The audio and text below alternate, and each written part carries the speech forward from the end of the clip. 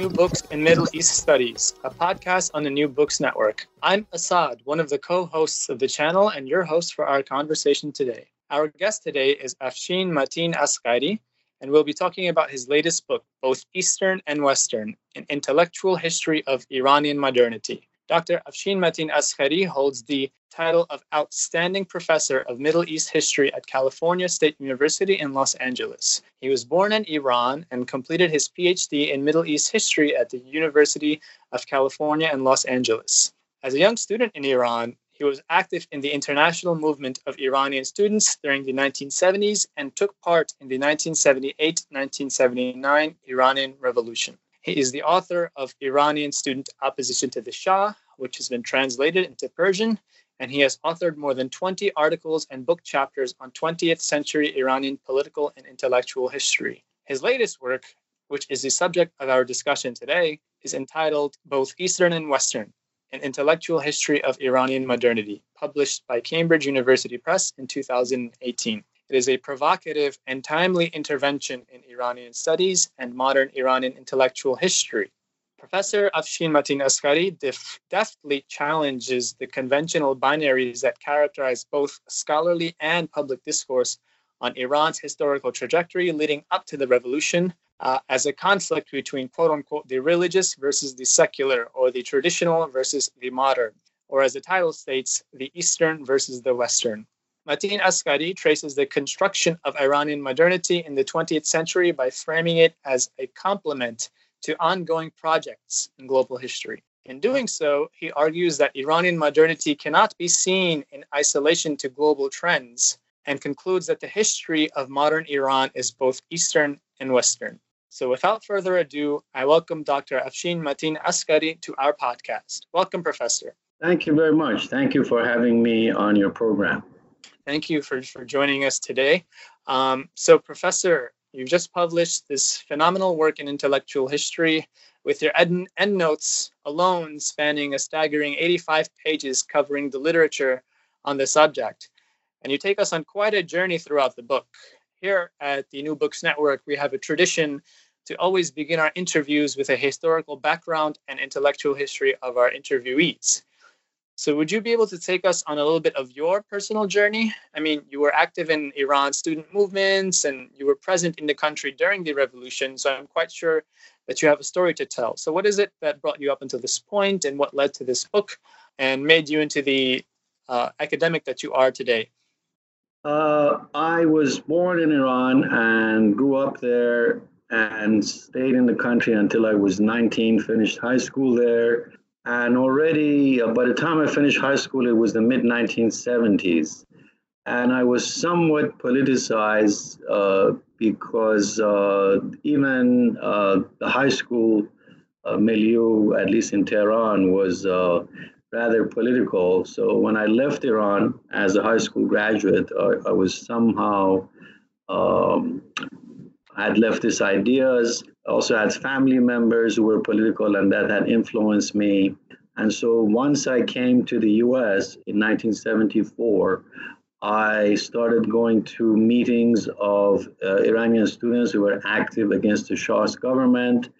I was never a very kind of active activist. I mean, I did go to protests and demonstrations, but I gravitated towards the fringes of this movement, people who kind of identified as intellectual leftists, and they were critical thinkers. They did not identify with any particular faction or grouping, but they're more interested in some kind of critical understanding of leftist issues.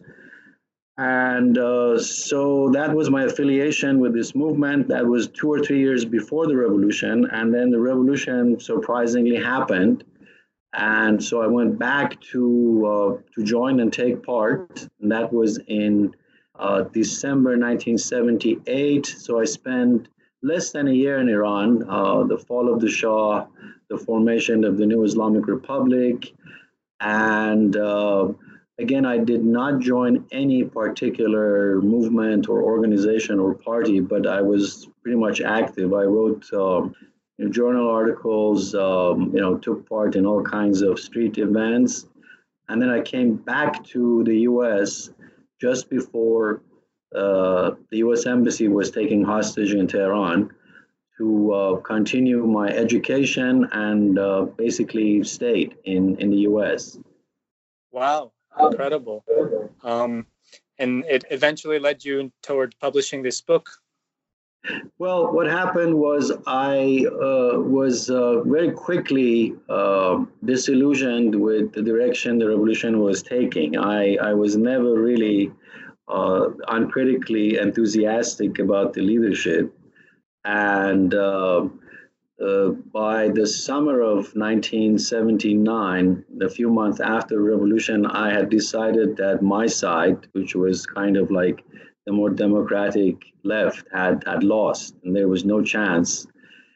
So when I came back to the US, it was a question of going back quickly to Iran to join a revolution that I knew was not going where I would have liked to see it go. And then there was the hostage crisis, there was the Iran-Iraq war, and I wasn't necessarily enthusiastic about, joining the war effort. Or so I ended up a political exile and decided to stay in the academy as sort of a refuge.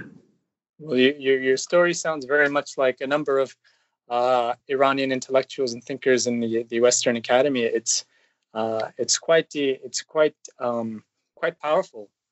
So let's work through this book now, because you do a lot of things here. First, let's start with chapter 1.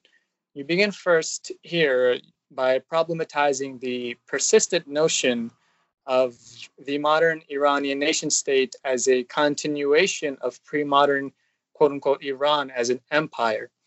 And one prominent British Orientalist who popularized this notion was Anne C.S. Lambton, whose conception of a Persian government, quote unquote, to describe pre-modern Iran was itself colored by nationalist conceptions of the nation state. And so here you talk about how the Qajar kingdom was characterized by this Muluka al-Tawa'if paradigm, a political structure of smaller coexisting tribes or factions similar to Europe's feudal system of fractured authority. And then following this, you situate the genesis of Iranian modernity with the nation state and its attendant ideology of nationalism. And you go on to talk about how Iranian modernity and its watershed event, i.e. the constitutional revolution, was more intellectually and politically similar to the Russo-Ottoman model than a Western one. So can you tell us a little bit about how the Iranian state, the early Iranian state, and its modernizing intellectuals interacted with this quote-unquote Russo-Ottoman model? And what were those processes, and what forms did they take? Yeah, thank you. That's a very good question. The argument you mentioned about discontinuity between modern Iran as a nation state and pre-modern Iran as something definitely other than a nation state, political entity, perhaps a failed empire. That was one of the main points that I think is still not addressed enough in the historiography of Iran. There's still attachment to this continuity model of Iran as if Iran as a nation existed, if not in perpetuity, at least for 1,000 years or 2,000 years. So my argument was no, we have to make a categorical distinction between Iran as a nation state and pre-modern Iran, whatever it was. Now, the question of Russo-Ottoman model was, again, I think something that I emphasized for the first time. I have not seen it argued by people who write in Iranian historiography. Usually the argument, there's several intellectual histories of modern Iran, and usually it's a question of Iran's interaction with an entity called the West, which is itself never clearly defined. It's not clear whether by the West they mean Western Europe or a particular European model, whether it's English parliamentarism or French, or the notion of the West remains unclear.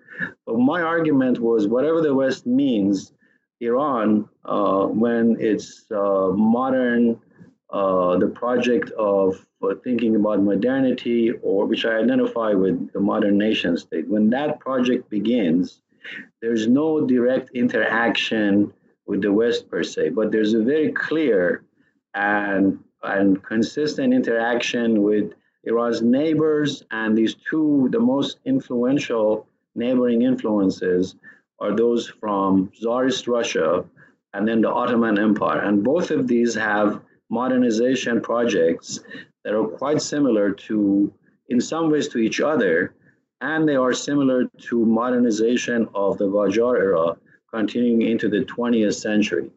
And also intellectually, I would argue the influences coming from the Russian Empire and from the Ottoman Empire are paramount in shaping the origins of Iranian modernity. Interesting. And so, would you say now that going on into your next chapter, that there was somewhat of a Western, quote unquote, Western influence, but much later on, specifically coming out of Germany?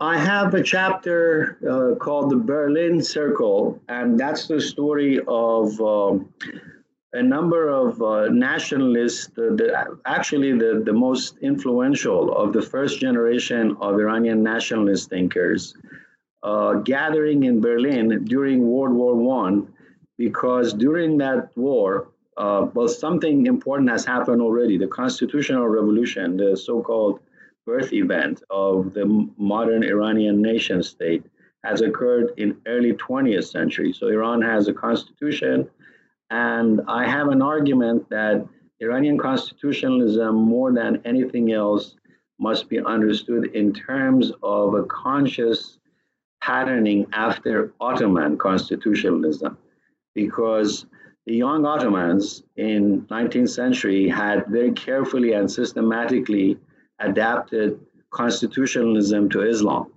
And that was done a generation before Iranian constitutionalism, and Iranian constitutionalist thinkers were very much aware of the Ottoman model, and I would say consciously followed it. So Iran had a constitution, but it was basically on paper before it could be implemented and become something institutionalized and meaningful. And Iran was occupied from the north by Russian forces and from the south by the British. And so the constitutional project was up in the air, suspended.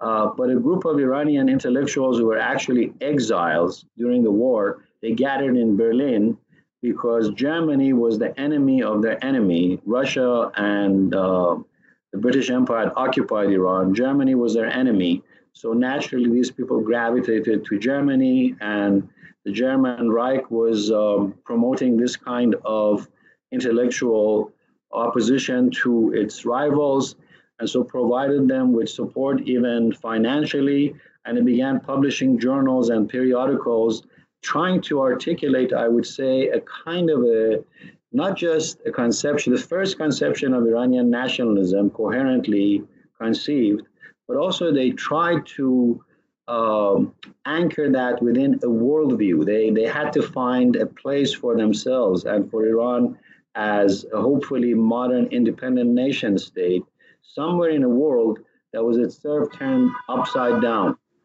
By in the middle of the war, it wasn't clear what the outcome of the war would be, and Germany might have very well won the war in 1916, 1917. It appeared that way, and so they aligned themselves with Germany, and that's the Berlin Circle of Iranian intellectuals. It's interesting, this intervention, because here you show that the conceptions of enlightened despotism and authoritarian nationalism began to take root among Iranian intelligentsia, not through supposedly perennial or innate patterns of quote-unquote Iranian despotism, but through the influence of the German political culture of 1920s Berlin. And as a corollary to this argument, you also demonstrate that there was nothing inevitable about the authoritarian nationalism which emerged in the 20s and 30s. And I think this is something key here, because oftentimes we hear in the historiography and even in public discourse that the authoritarian nationalism was something that, was an inevitable consequence of that time period. Yes, no, that's an important point. There's an Orientalist conception of this perennial Asiatic or Oriental or Islamic despotism. You mentioned Lambton is one of the very influential Orientalists who has argued this. And I'm not arguing that Iran was ripe for democracy or anything like that, but I'm saying, as you pointed out, that in the middle of World War I, you have a rather fluid situation where the articulation of Iranian nationalism can take different directions, and the outcome of this war and the events that happened during this war are very crucial in giving shape and direction to Iranian nationalist ideology and nation building project. And the authoritarian nationalism that you see emerging under Reza Shah in the 1920s is the outcome of this process that is not predetermined. Perhaps more authoritarian tendencies had a kind of a stronger chance anyway, but there were other countervailing tendencies which were forcibly removed. The fact that they were forcibly removed means that there was no kind of inherent, inevitable outcome that had to be authoritarian. The authoritarianism won out. I'm jumping a little bit here, but this can perhaps also be said about the 1978 to 1979 revolution. That was it.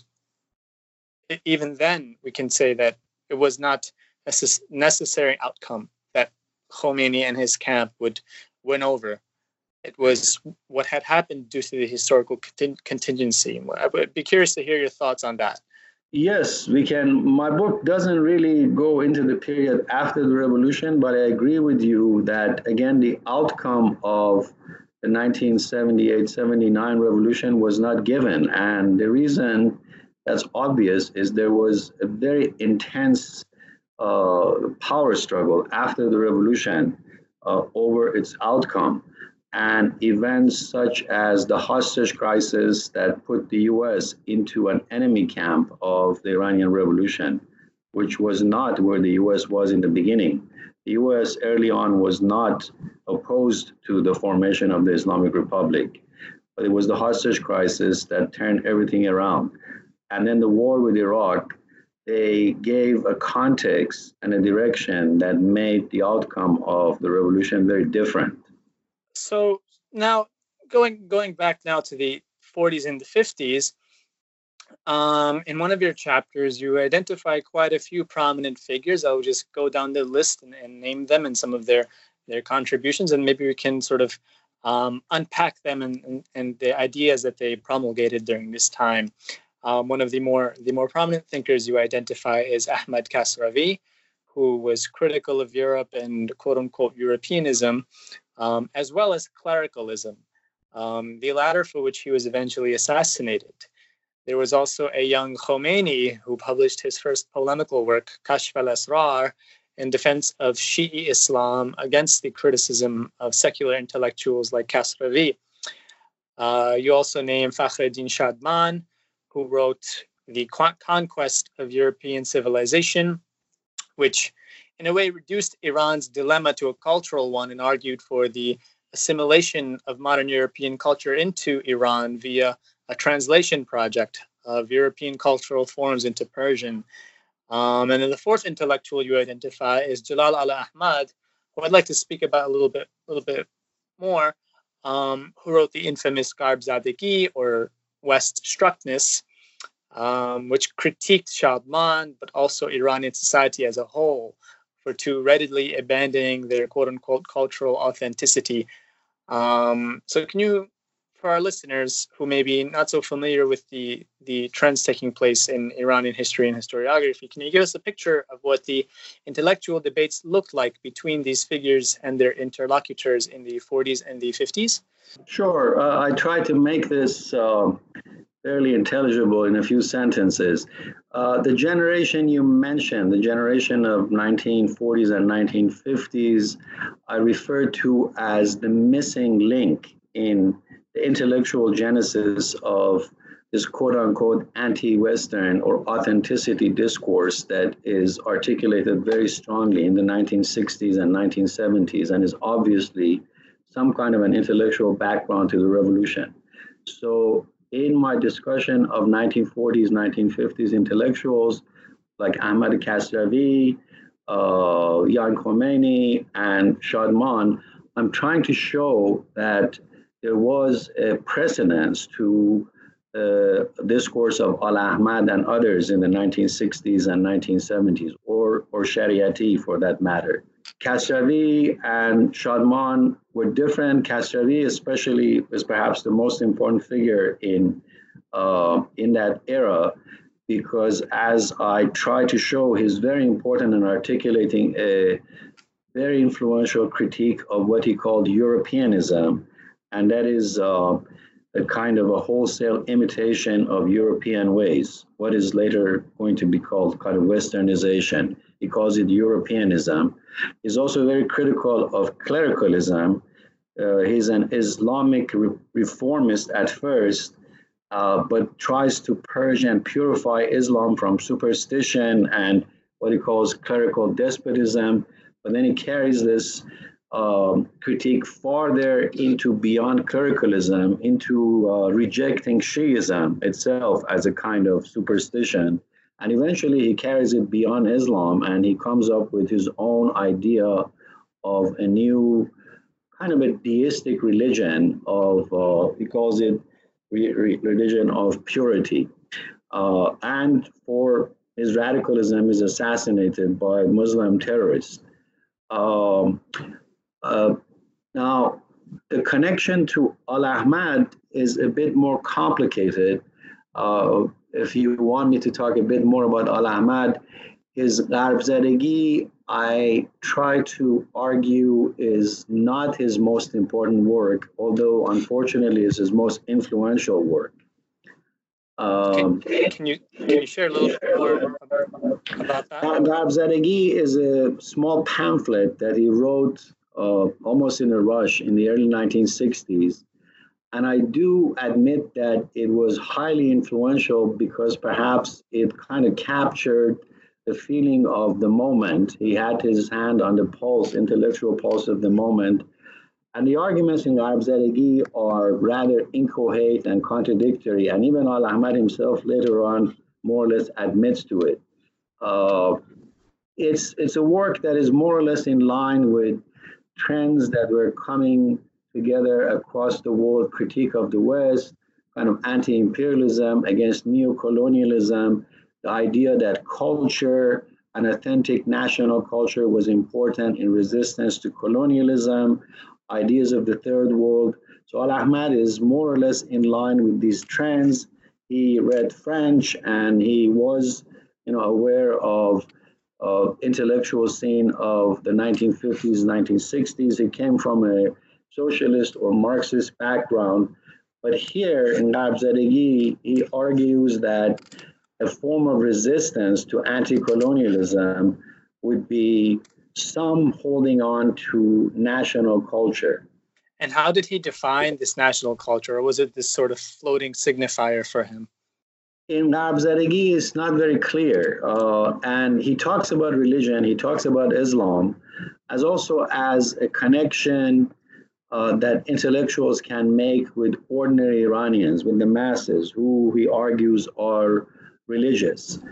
But he never really is clear, in Garbzadegi at least, what this might mean. Now, I have an argument in my book that if one really wants to understand Al-Ahmad more fairly, we have to read his last book, which he published after Garbzadegi. It's a substantial work, 300-400 pages.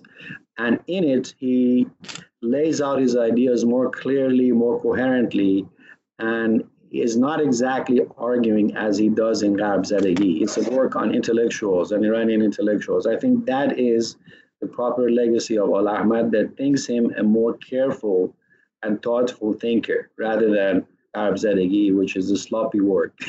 Now, What distinguished Ala Ahmad from Shariati in terms of the message of their discourses? We do know that Shariati came a little bit later, but what was the distinction between the messages that they both imparted?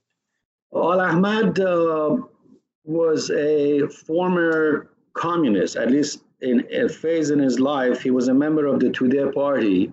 And when he wrote Garb Zadegi, and he died in the 1960s, 1969, I believe. By that time, he was not exactly a Marxist, but he was definitely a socialist. And he was also interested in this cultural resistance to anti-colonialism and imperialism, which were the projects of Garb Zadegi and his last work. Shariati was younger, and he too was formed by.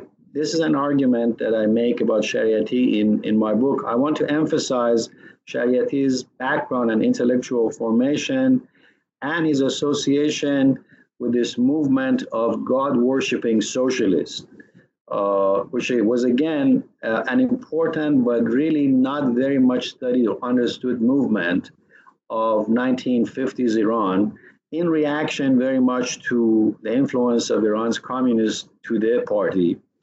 And God worshipping socialists, as the title of their organization suggested, were a socialist organization. They just argued that they also believed in God. Although, as you see in the name of their organization, they called themselves God worshipping socialists, not Muslim socialists. So the idea of religion was something more nebulous. It was some kind of a deist concept of they believed in God and they were not materialists, and yet they were socialists. And Shariati was a young Shariati and his father. They were both members of this organization. And my argument is to understand Shariati, we have to go back and look at the ideas of God worshipping socialists. Shariati then expanded these ideas, but his first major work is called Abu Zar, the God worshipping socialist. And I think in many ways, Shariati remained within the paradigm established by God worshipping socialists, although I understand that his period of studying in France exposed him to new ideas. I would say he clarified and expanded those ideas, but in essence, I would say his ideas were formed even before he left Iran in the 1960s. This is a great transition into my next question. I'd like to talk a little bit about what you call, quote, the mid-century moment of socialist hegemony, end quote. You write that among the least studied ideological trends in pre-revolutionary Iran is Islamic socialism, which was another reaction to the Tudeh party's far-reaching influence. Now, the Tudeh party, as we know, was easily one of the largest, if not the largest, leftist parties in the Middle East at the time. And I think the point you make about its prominence resulting in the emergence of competing movements that offered similar and overlapping programs is crucial, because we often see in the historiography a framework that quote Muslims and Marxists were always these two separate, discrete, and distinct camps. And if I'm not mistaken, you argue that the picture is a little bit more complex. So I was wondering if you could share with us a little bit about the obscure genealogy of Islamic socialism in the historiography, and what case you make for the Islamic socialists. Exactly. Precisely as you said, I emphasize that mid-century moment of socialist hegemony, and in that, Iran is not alone. That is the moment of the birth of the third world. And you look at every single one of these third world countries, especially the leaders. Egypt under Nasser has some kind of Egyptian socialism. Sukarno, Indonesia, somewhat leaning towards an idea of at least mixing socialism with Indonesian nationalism. Same thing in India. So Iran was no exception. And Iran had a very strong communist party because, as I argue in that chapter, it's not so much that the communists were super kind of powerful intellectually. It was that you had an empty scene. There was no one else to compete with them. So they completely and totally occupied the political and intellectual scene. So therefore, all other influential movements inevitably had to either define themselves in reaction to socialism and Marxism or somehow overlap and interact with it. And from the other side, even the Tudeh party at first tried to blur the distinction between Marxism and religion and even claimed that the religion of the Tudeh party was Islam. That was kind of a deliberate lie. It was a tactical move, but there was an attempt from the other side to blur distinctions, and therefore you have something like the God worshipping socialist, which is you read their literature, it's a typical third worldist socialist movement. Um, at the same time, it argues, and I think sincerely, that they have some kind of metaphysical belief in God. They don't believe the clerical kind of idea of Iranian Shiism. They don't deny or reject it, but they basically ignore it. And I think this God worshipping socialist is one of those, ignored missing links. Shariati, arguably the most influential Muslim intellectual of pre-revolutionary Iran, comes from that background and is not alone. I mean, at that time, you see that thinkers like Ayatollah Talabani writes a very influential tafsir, interpretation, commentary on the Quran with socialist leanings.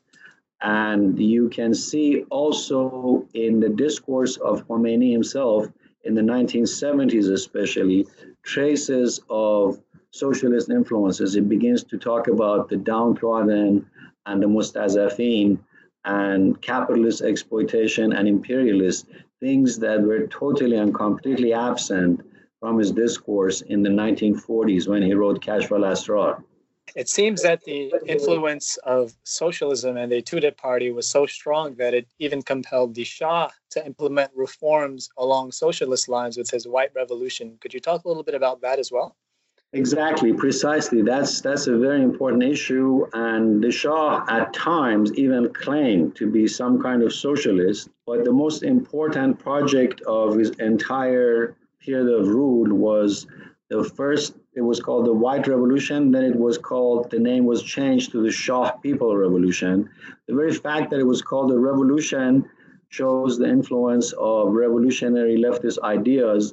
And the major points of the White Revolution, which was a social reform project, incomplete, conservative, nevertheless real, the most important point was land reform, which no other political party except Iranian leftists, going back to the time of the Constitutional Revolution, it was the project or the proposal of social democrats.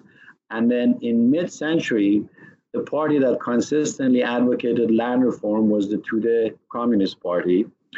And another point was women's rights, giving women the right to vote. That was, again, the party that advocated that very persistently was the Tudeh Party. Nationalization, of natural resources was also a leftist agenda, and the Shah very consciously took that up and made it his own, and sort of made it an ongoing revolution, like Trotsky's permanent revolution, a revolution that would never end. Added to it different kind of welfare projects, and so I attribute that to again, the continuing hegemony of leftist ideas and leftist discourse. Even though the left itself was defeated and driven underground, its ideas were still hegemonic. So the Shah, in a sense, capitulated to them or picked them up. It seems like both the Shah and the Islamists reappropriated and repackaged these leftist discourses, and it appears to be especially prominent in the 60s and the 70s. So let's move on to that period. Here, you identify three major discursive formations, and you say that the first two were counter-modernist and politically right-wing, categorically rejecting Western modernity along with democracy, liberalism, and Marxism. But the third, which I think follows from the points you made earlier, was a leftist or Marxist-inflected reading of Shi'ism, which had a crucial role in the ideological preparation for the 1978-1979 revolution. Could you talk a little bit about these three discursive formations and the contestation between them with regards to Iranian modernity leading up to the revolution?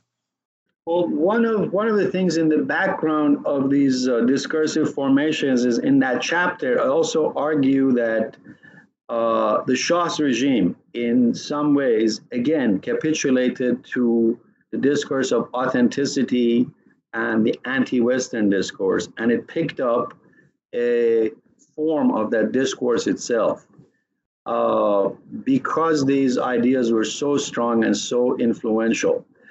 But as you pointed out, my argument is there were different articulations of the critique of the West or a return to some kind of Iranian authenticity. Some of them could be right-wing or conservative and secular. Others could be religious, Islamic, and right-wing. Some could be kind of clerically inflected, others not so much. But I think the most important or the most influential of all of them, even though there was some overlap between all three, the most influential, because you see its significance during the revolution, was the leftist inflected Islamist discourse, most prominently recognized in Shariati, but there was also Iran's Mujahideen Khalq, the leftist guerrilla movement, whose ideas in many ways overlapped with Shariati, except that they advocated armed struggle. Shariati at some point was drawn closer to them, but then I think towards the end of his life, he went back on that and was taking a new direction. Of course, he died young, and it's not clear where he might have ended up had he stayed alive. If he had lived a natural life, he would have been alive during the revolution, and it's not clear what position he would have taken. But his ideas were clearly on the side of the Islamic left, which I argue was the most influential of these discourses that were very critical of Western models.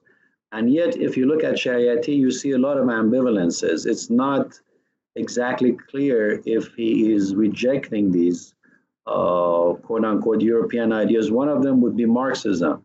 He is very critical of Marxism, and yet at the same time, he admits that he's also influenced by it. Right, it's one of those contested conversations that we'll never have the ability to find out, and it will continually be debated. And I guess that's what really makes this field and this particular subject so interesting.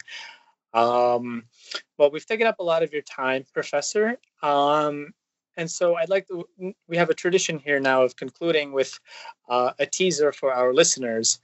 So I wanted to ask you now, are there any projects that you are currently working on that we can look forward to seeing in the future? Well, I wanted to thank you again for giving me this opportunity to talk with you and have your listeners listen to a discussion of my book. New projects, I'm kind of continuing to work on intellectual history, hopefully now kind of looking at the scene after the revolution, which I didn't get to in this book. But I'm also putting together a collection of my previously published articles and book chapters with a thematic focus on the Iranian left. So hopefully that work will come out within the next year or so. Well, sounds wonderful. I look forward to reading it. There you have it, listeners. It is, again, both Eastern and Western, an intellectual history of Iranian modernity by Professor Afshin Matin-Asgari. Get your hands on it as soon as you can. Thank you, Professor. Thank you very much.